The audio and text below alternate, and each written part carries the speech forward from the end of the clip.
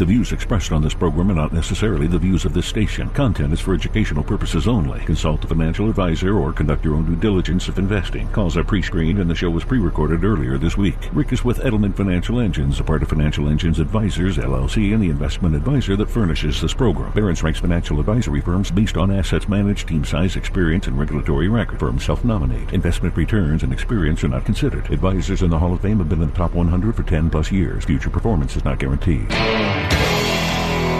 This is the Ric Edelman Show. Barron's ranks Edelman Financial Engines the #1 independent investment advisor in the country. And Rick is in the Barron's Financial Advisor Hall of Fame. Now, here's Ric Edelman. Welcome to the Ric Edelman Show. I'm happy to have you with me here this weekend. We've got a lot of news to cover for you with big impact on your personal finances. Consumer prices, let's start there. A huge jump. Prices surged 4.2% in April. That's the biggest one-year rise since 2008. And you know the mess we were in 2008. Prices are rising across the board, even used cars. A 10% increase in the average price of a used car over a year ago. The average price is now $25,000. This is the first time the average price of used cars has been that high. And the average price of a new car is up as well, 7% from a year ago to almost $38,000. Used car sales have skyrocketed, up 60% from a year ago, partly because new cars are so expensive, partly because it's hard to find a new car because of the shortage due to the chip shortage that's affecting the automobile industry. You go to buying a car these days, you'll find 18% fewer cars on dealer lots. It's not just cars that are higher in price, so are food prices, up 2.5% from a year ago. Buying food at a restaurant is even worse. Prices are up almost 4%. And if you want to rent a car or truck, well, those prices are up almost 10%, as are airline fares. Price increases just keep on coming. Corn prices are up 100%. Apples are up 10%. Lumber is up 400%. Copper prices hit a record high this week. Oil's at the highest price since 2018. So are soybeans, the highest since 2012. Everything from meat to dishwashing products, all up double-digit percentages from a year ago. And all the big companies are announcing price increases. Procter & Gamble, Kimberly-Clark, General Mills, Westinghouse. They're all raising prices on freezers, dishwashers, Kellogg's Frosted Flakes, Cheez-Its, Pringles, Pampers, Tampax, Scott toilet paper, Huggies and Pull-Ups, Cheerios. Consumer prices are up dramatically. We need to recognize that this problem is not going to go away anytime soon. It's quite likely we'll see the rate of growth ease off a little bit. In other words, I don't think we're going to continue to see 4% increases month over month over month over month. But we do have to acknowledge that as the economy recovers from the pandemic and the economy gets back into gear, we're likely to see price increases. You need to take that into consideration as you make commitments today with your money. What am I talking about? Well, you might buy that new vehicle today, but if gas prices are going to be higher in the future and stay higher, the cost of operating that vehicle will be more than it was in the past couple of years. Have you taken that into consideration? If you're buying a new home, you're going to spend money on decorating and landscaping and so on, and what you spend on furniture and lawn stuff could be much more expensive this summer than it was last summer. You need to take all of this into consideration. And while inflation is up, interest rates remain down. And this is vexing investors across the board. A lot of folks looking for yield and not finding it in ordinary bank accounts and CDs and even U.S. Treasuries. Those are paying 0 point nothing. So investors are looking elsewhere for higher yielding investments. And some investors looking really hard have found them. Bonds that are paying 9%. Are you sure you want to buy them? They are issued by the governments in Uzbekistan and Tanzania. Go to Ghana, you can get 11% yields. You're dealing with significant risks when you go after yield chasing. So while you might say, hey, what's the problem? These are government guaranteed bonds. Well, how stable are those governments? How stable are those countries' economies? And you're also dealing with foreign currency exchange rate risk, meaning you've got to convert your dollars into their local currencies. What happens there? So before you decide to go for these high-yielding bonds, make sure that you realize the greater the reward always translates to the greater risk. And I do have to say that I think I'm probably done here doing this radio show for the simple reason, it's embarrassing. I don't even know how to begin. It's just I'm kind of beside myself. I've made a big mistake. And I have to fess up to it because I'm just shocked. I'm beside myself. I'm a little befuddled. And it has to do with something I told you a year ago on this radio show. You might recall when the pandemic was, I'll say, in full bloom. It might be an inappropriate phrasing of it. I don't mean to make light of the severity and horror that we've all experienced the past year. But as we all recall, at about this time last year, after the stock market had fallen 35% in value, and everybody was wondering what's coming next. Will the markets recover? How quickly will we get past the pandemic? And on and on and on. We saw devastation in corporate America as many companies were struggling mightily with the shutdowns that occurred, most immediately in the travel and hospitality industries, right? Because as people stayed home, they stopped going to restaurants. They stopped traveling. No more airfare. No more going to hotels. Forget about renting cars. And it's the renting cars part that I want to emphasize.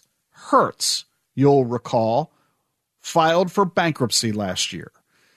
And it was one of many corporate crises that we saw experience. The cruise industry as a whole went through a lot of crises. Disney had a big mess with the shutdown of its theme parks. You know, this was just, I don't have to revisit the history for you. You know all too well what we all went through.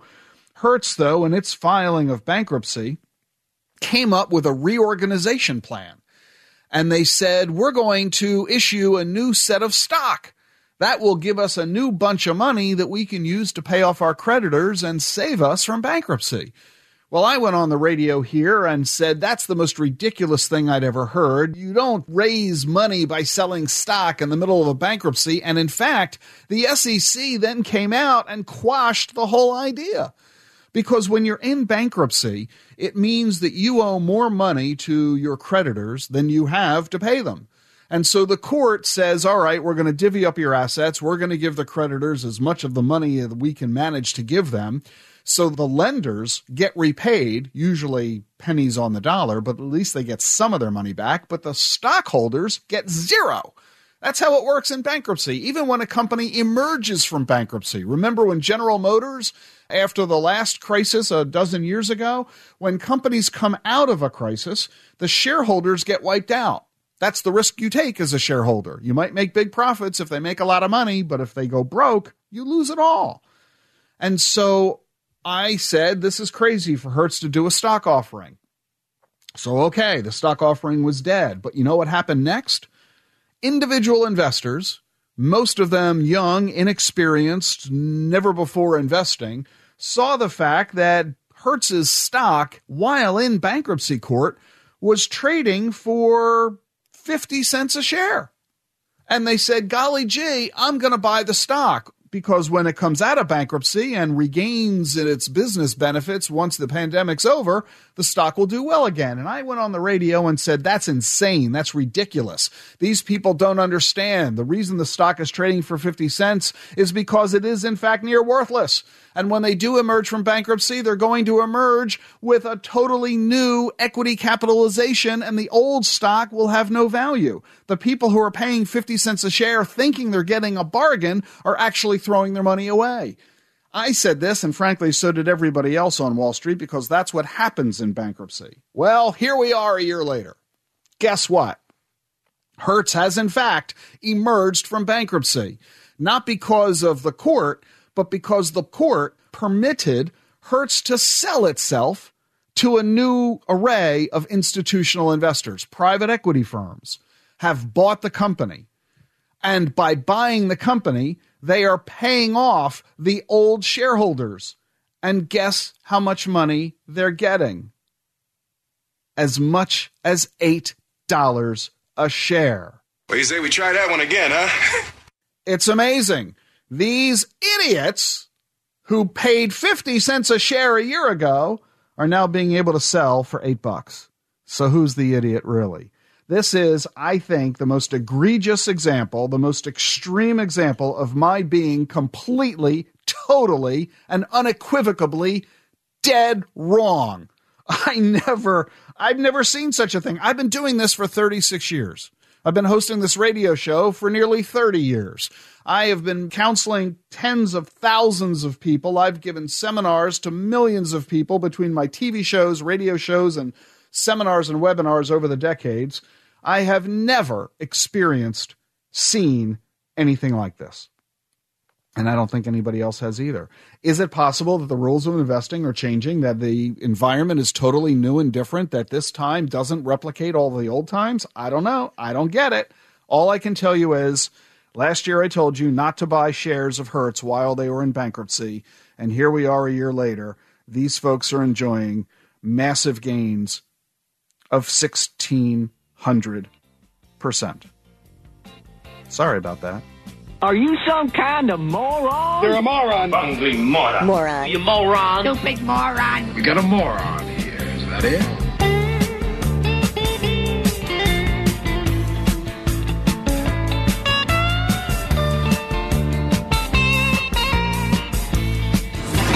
More with the publisher of the newsletter Inside Personal Finance, coming up on The Ric Edelman Show.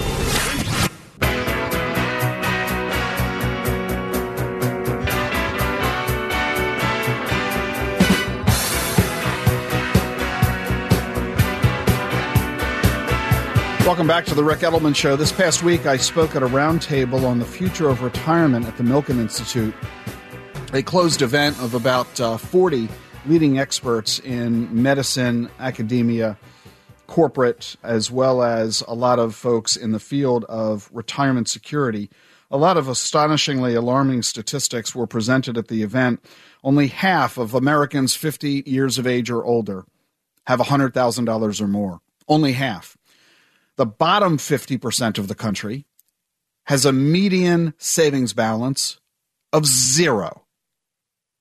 Half of this nation has no money saved at all. And if you're wondering whether or not you ought to be sending your kids to college, of those who drop out of high school, their health is worse at age 40 than the health of college grads at age 70. So going to college, getting a better education, is not merely good for your wealth, it's good for your health as well. I was very excited to be able to present at this roundtable for this illustrious group, which included former members of Congress and former secretaries of various cabinet positions and other luminaries. I had the opportunity to present my proposal on eliminating poverty in retirement for all future generations of Americans. My proposal, RISE, Retirement Income Security for Everyone. You can learn more about that at wecanrise.com. And we were also talking extensively about the Funding Our Future Coalition, which I founded along with the Bipartisan Policy Center, and you can learn more about that at fundingourfuture.us. Related to this conference on the future of retirement, I got an email from one of our listeners who was upset with the ad we were running about Social Security. She said that we were giving the government an idea to cut your Social Security benefits, and she said I should stop doing that. Well, I'm sorry to have scared her, but I think she's missing the point, and it was directly on point to the conference that I was just participating in at the Milken Institute on the future of retirement. The ad she's referring to is an ad that we ran here at Edelman Financial Engines. You may have heard it. And it pertains to what's coming in the world of Social Security. Let me play an excerpt of that ad so you can see what she was upset about. Are you counting on Social Security for your retirement income? Well, according to the Bipartisan Policy Center, Social Security benefits could be cut up to 25% by the year 2029. If your benefits are cut, do you have a backup plan? If you don't, call 888-PLAN-RIC right now. This is not a filing strategy discussion. It's a top-to-bottom review of your finances, including how Social Security fits into your overall retirement income and what you can do now if your benefits are reduced when you need them most. Call us at 888-PLAN-RIC That's 888-PLAN-RIC. So, yeah, that does sound a little scary, doesn't it? But her point was, you're putting ideas into Congress's head. Don't talk about it because it's scary. I'm afraid she's missing the point, and perhaps you may be as well. I've been talking about this issue of Social Security for years here on this program, and it is why I went to the trouble of creating the Funding Our Future Coalition. We need to understand what is actually the facts. The facts are the following. Under current law, if Congress takes no action, if everything stays exactly the way that it is, Social Security retirement benefits are going to be reduced about 25% in as little as 8 years. This is the law. And this has nothing to do with my trying to scare anybody. It has nothing to do with fear-mongering. It has nothing to do with planting ideas into Congress's head. If any idea is going to be planted, it's to get Congress to do something about it and fix it. We need to understand how Social Security works. It's really very simple. Everybody who's working pays taxes into Social Security. Social Security Administration takes that money and distributes it to America's retirees. So the money you pay into the system doesn't go for your benefit. It goes for your parents' and grandparents' benefit, those already retired. The generations behind you, your children and grandchildren, their Social Security taxes will pay for your benefit. This is not a pay-as-you-go system. This is current workers paying for current retirees. But at the moment, there are more retirees receiving more benefits than are being paid into the system by American workers. That's a shortfall. Well, where is the Social Security Administration getting the money to make up the difference? If they're paying out more in benefits than they're collecting in taxes, where are they getting the extra money? From the Social Security Trust Fund. You see, for decades, American workers were paying more into the system than the system needed to pay out in benefits. But now there are so many more retirees living so much longer and relatively fewer Americans working, we aren't collecting enough in taxes anymore to pay all the benefits. So the Social Security Administration is tapping into the trust fund. And at the current pace, that trust fund will be depleted by 2029, according to the Bipartisan Policy Center. When that happens, no more trust fund, then the only money that retirees can get is the money being collected from taxes. And that's about 25% less than the current Social Security benefits. You need to understand this. A, so you can tell your representatives in Congress to fix it, and B, so that you can plan your personal finances and the assumption that Congress doesn't fix it. If you're entirely dependent on Social Security for your retirement income, you are at risk of a 25% cut of your income in as little as 8 years. That is why we're encouraging you to come talk to us. Engage with us now on your retirement planning so that you don't have a crisis when Social Security benefits get cut 8 years from now. Because I don't know about you, but I'm not so sure how confident I am that Congress is going to fix it. For the moment, they're not even talking about it. How can they fix something they're not even talking about? So, we're not trying to scare you with this ad. We're trying to inform you and warn you so that you can take action before it's too late. I don't know how many other financial advisors are going to the trouble of talking about these major policy issues affecting the country as a whole, because let's face it, a lot of rich people who have a lot of assets and income don't really care about Social Security very much. It's not a big part of their money. But for lower income Americans, lower income retirees who are entirely or almost entirely dependent on Social Security, this is a real crisis. And oh, by the way, for those rich folks who say they don't care because they have plenty of other assets and income, guess what happens when Congress does decide to deal with this? They're going to raise taxes. And who are they going to raise the taxes on? The people with all that assets and income. In other words, we're all in this together. And that's why we're raising the issue, bringing it to everybody's attention so that you can deal with it, because the sooner we deal with it, the easier it is to resolve. And that's why we talk about it. So no, I'm not trying to scare you, my dear.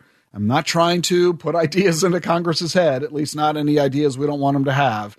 Instead, we're recognizing this is a huge issue facing America. It's getting worse as time goes on. and we need to address it. That's the focus of my work with the Funding Our Future Coalition. It's the basis of my solution for retirement income security for everyone, and it was a big part of the focus at the roundtable on the future of retirement at the Milken Institute this past week. One thing I can promise you, I will continue to be working on this issue for years to come until we, in fact, provide financial security for all Americans. You're listening to the Ric Edelman Show. I like to bring you some of the latest advances in the field of exponential technologies. This one from the American Crossword Puzzle Tournament. It was held last week. 1,000 participants, all trying to be the fastest to complete a crossword puzzle. The winner was artificial intelligence. Yes, a new software computer program has defeated all the human contestants. Computers have already defeated humans at checkers, backgammon, chess, the game Go, poker, and Jeopardy! Now, computers are best at crossword puzzles.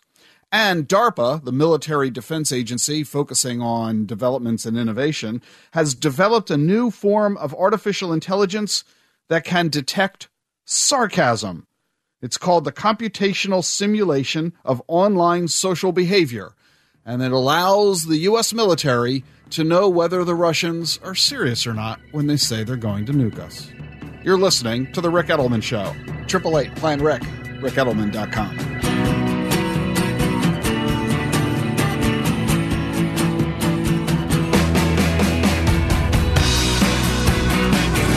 More with the author of the New York Times bestseller, The Truth About Money, coming up on The Ric Edelman Show.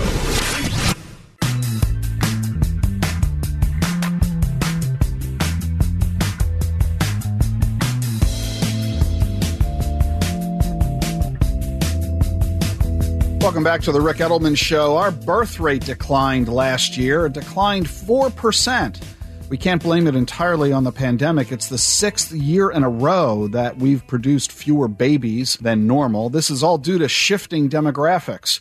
Our population is now expanding at the lowest rate since the 18th century. The drop of births is contributing to the aging of the population because people are living longer than ever, and we aren't producing as many babies as in the past. In fact, 25 states last year, half of them, had more people dying than being born. This has long-term implications on the economy and on investments. For example, if you don't have a whole lot of babies, you don't have a whole lot of need for diapers. You don't have a whole lot of need for baby carriages. You don't have a whole lot of need for car seats. You don't have a whole lot of need for schools, right? Lower demand, as evidenced by fewer consumers using those services, means you're going to have businesses really shifting. And overall, it means that the U.S. population is growing at the slowest pace since the 1930s. We're up about 7.5% since 2010. Why is the population growing if the number of births is declining?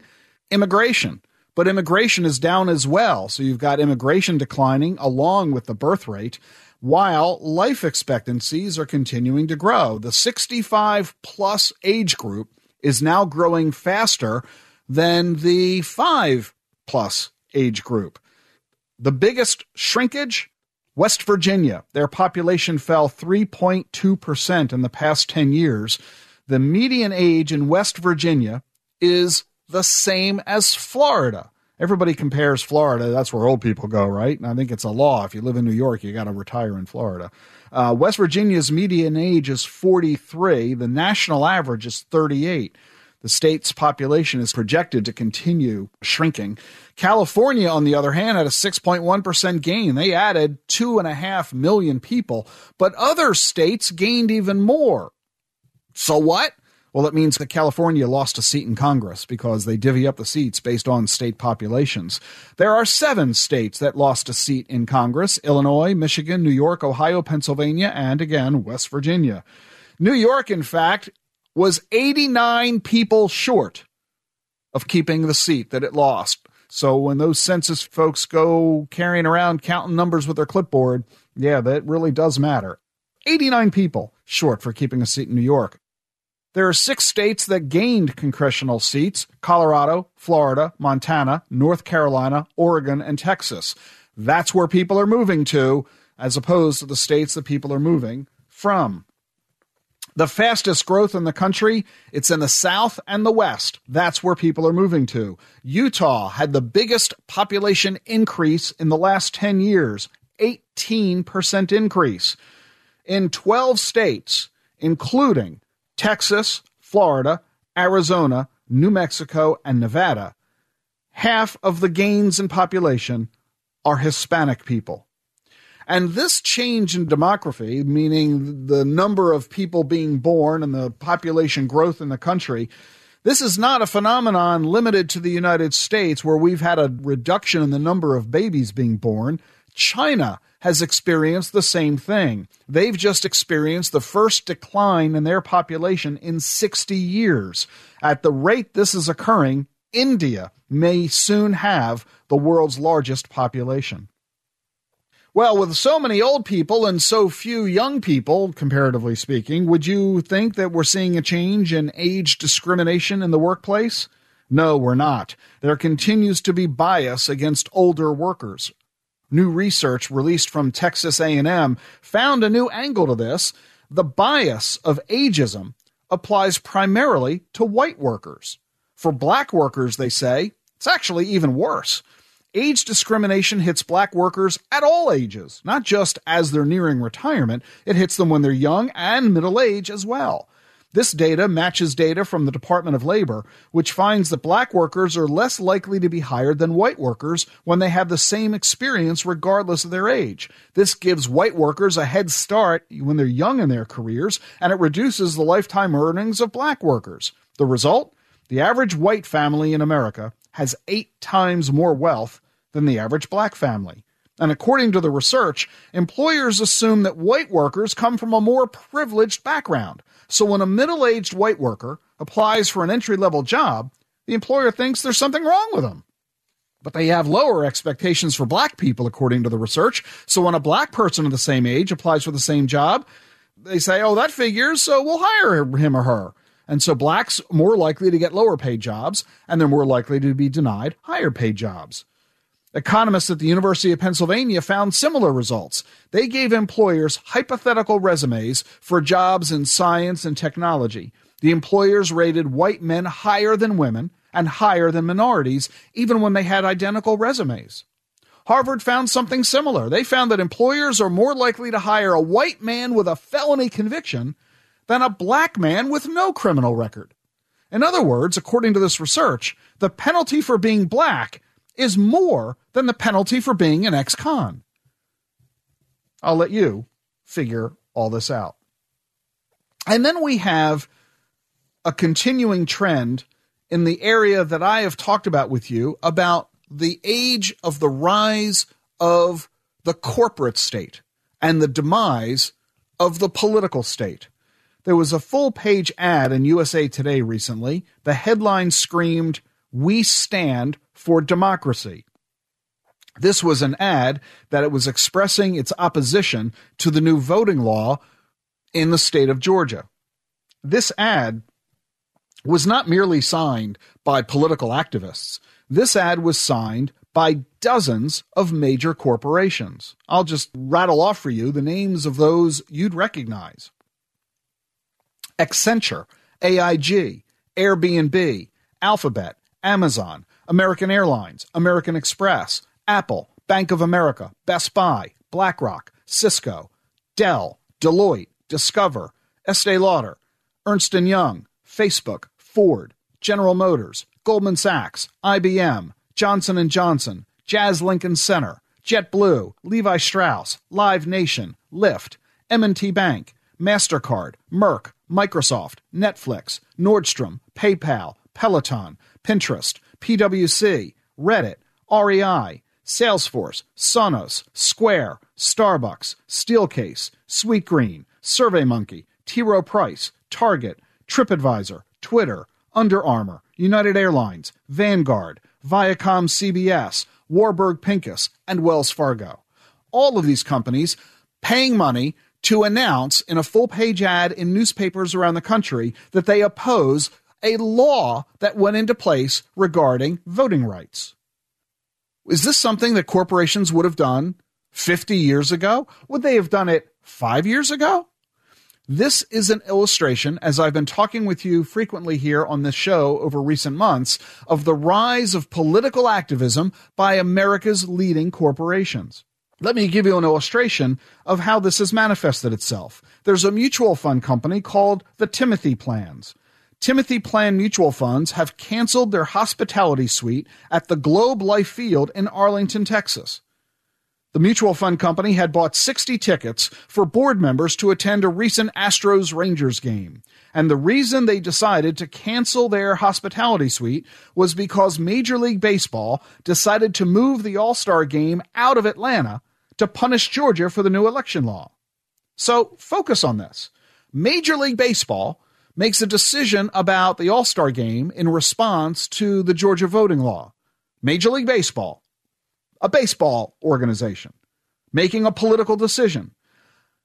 Another company reacts to Major League Baseball's decision.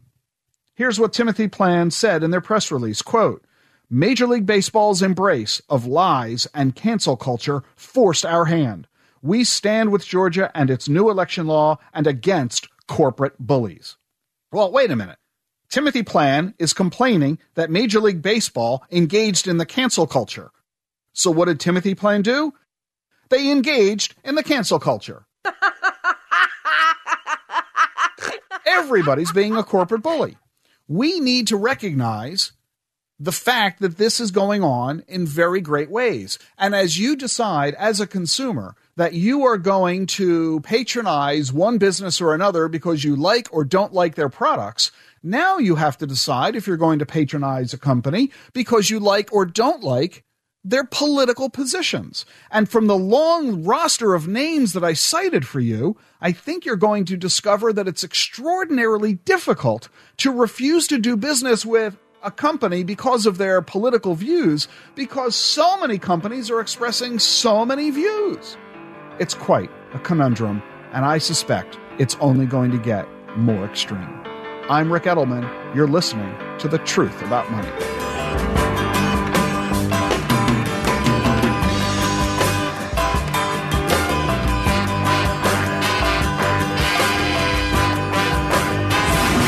For more information on what you need to do now, go to ricedelman.com. That's ricedelman.com.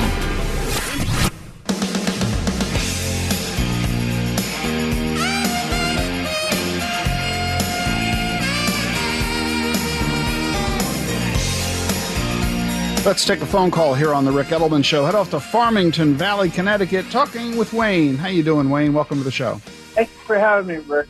Last year, you talked about a controversial loophole that allowed many rich people to go on Medicaid while protecting their assets for their spouse and family and becoming wards of the state, essentially. Yes. So many of your competitors think it's stealing from the government. And my question is, if the loophole is still available, where is it found in the IRS code?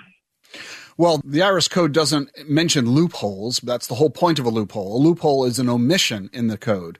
You know, if you see a law that says no left turn permitted, a loophole would be that you're allowed to make a right turn. But the tax code isn't going to say that. The tax code is going to talk about what you can't do by making left turns. So you're not going to find a reference in the tax code that identifies a loophole. The point that you're really describing, let me describe for everybody what we're talking about here, is not in the Internal Revenue Code itself because it's not got anything to do with income taxes. This has to do with Medicaid, and it has to do with the rules regarding Medicaid, which is a federally funded program but a state-administered program, and it is the states that have these prohibitions. And the prohibition is fostered by something called a 5-year look-back period. When you incur the costs of long-term care, this is very expensive. The average cost nationally is $100,000 a year, about $8,000 a month. It can be more in urban areas. New York City, it's well over $120,000 a year. And this cost is not covered by Medicare, nor is it covered by your health insurance, because long-term care is not a medically related issue. Long-term care is essentially room and board. It's a nursing home. It's paying for a bed and it's paying for meals. Those are not medical expenses. If you need a nurse to provide you services in a home care setting to help you get out of bed or transfer to a chair, help you get dressed, help you eat, help you deal with toileting, that's not medical, that's lifestyle. So Medicare doesn't pay, and neither does your health insurance. And that means you're going to spend your own money to pay for your long-term care until you run out of money. So what do poor people do? They don't have any money to pay for their care. What do? Well, that's where Medicaid comes in. Medicaid is the federal health program for the poor. So if you're wealthy, you're going to spend down your wealth until you're poor, at which point you qualify for Medicaid. A lot of wealthy people say, I don't want to do that. I don't want to spend all my money on my care. I want my money to go to my kids. So what they do is they give all their money to their kids right away. As soon as they start to decline in health, they transfer their wealth to their spouses. In some cases, they get divorced because Medicaid can't go after the assets of a divorcee. So they divorce, they give the money to the ex-wife or ex-husband, they give the money to the children. That makes them poor, qualifying for Medicaid. Well, that is a loophole, making yourself poor by what's called asset shifting. Well, the states are now onto that trick, and they now have established a look-back period that says if you file for Medicaid, Medicaid is not only going to look at how much money you have, they're going to look at how much money you had over the past 5 years. And if you've had money in the last 5 years, then they're going to deny your claim as though you had that money today. In an effort to close this loophole and prevent people from engaging in asset shifting. Is that clarified for you, Wayne? Most definitely. Thank you. You're very welcome. I'm glad you called with that question. And you should do what Wayne did. If anything I say on the air strikes you as confusing or you don't quite get it, call us at 888-PLAN-RIC anytime you like, or visit at ricedelman.com. Time now for everybody's favorite segment of the program, a visit by my wife, Jean Edelman. Jean, co-founder, of course, here at Edelman Financial Engines and a degree in consumer economics and nutrition, expert in macrobiotic cooking. Here's her weekly visit. Hello, everyone. Always a great joy to share with you. This week, I wanted to talk about perspective, and I wanted to share a personal experience, which is always a great teacher for myself and hopefully share it with others. The other day, I was out with our dog, Hoshi, and we're still in training. She's only been with us a few months, and we have a fenced-in area that I always bring her to before and after we finish our walks, just in case she needs to do anything before she comes in. And so this one particular day, we were out in our smaller run area, and a group of people walked by with their dogs, which is always nice. And Hoshi saw them, and she went over to say hello. She's quite something. She doesn't bark. She just kind of goes over and wags her tail. And so as she's standing there wagging her tail, I hear them say, "Oh, she's all alone. I hate that." At which point I very firmly and loud said, "I'm right here." Because what they were judging was that we would leave our little precious dog out in this run area all by herself.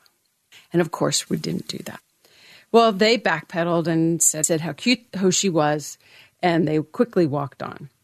But my point of the story is that these people that were walking past our home were so quick to judge. They didn't even lift their heads enough to look around and see if I was there or whatever, but they were just quick to judge. And I feel like it's a great illustration and a good little story for all of us because, you know what, we've been isolated for so long and we've been in these bubbles. And I feel like sometimes our thinking has become a bit rigid and we have become very stuck in our opinions and our judgments. And now that we're getting back out into the world, maybe our filters aren't what they were, or we feel that we can just say whatever we're thinking, whether it is right or not. All these people had to do was look up and see me standing there. And, I was ready to say hello right as they were passing judgment upon us. So I just want us to look and pay attention. We're stepping out again. Maybe somebody's wearing a mask. Maybe someone isn't. And we should be very kind and not pass judgment. So my word this week is perspective. Because I think if these people had had a little bit of perspective, they wouldn't have said what they said. They would have said hello to me, and we probably would have had a very nice conversation.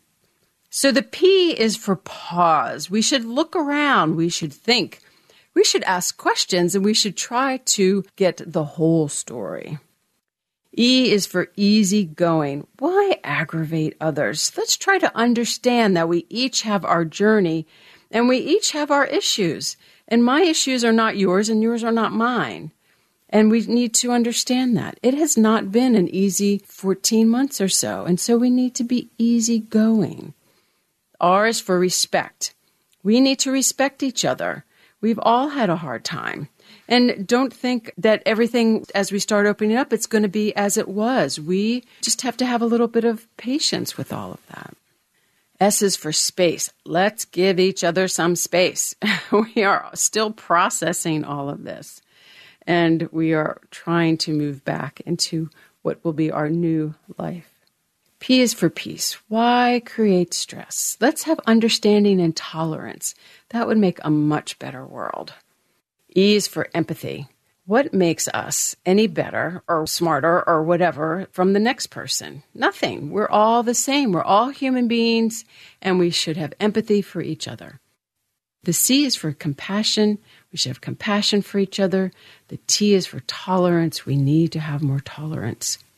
The I is for influential. You know, we have an opportunity every day to make a positive difference, to be a positive role model. And that's what we should be thinking about every day. V is for valuable. We all have value. We're all important and we're all precious. And the E is for equal. We all went through this pandemic. We have all had struggles. And we need to open our eyes with kindness and understanding. As the world opens, it will go more smoothly if we are kind, if we do not judge, and we practice kindness. I hope you all have a wonderful week. And before you say something, look around. It might be a very, very different picture. Have a great week. Gene is so sweet. If I was there, I would have let Hoshi loose. I'm Ric Edelman. Thanks for joining me on the program. I'll see you next week. If you've got questions about any aspect of your personal finances, call us at 888-PLAN-RIC or visit us online at ricedelman.com.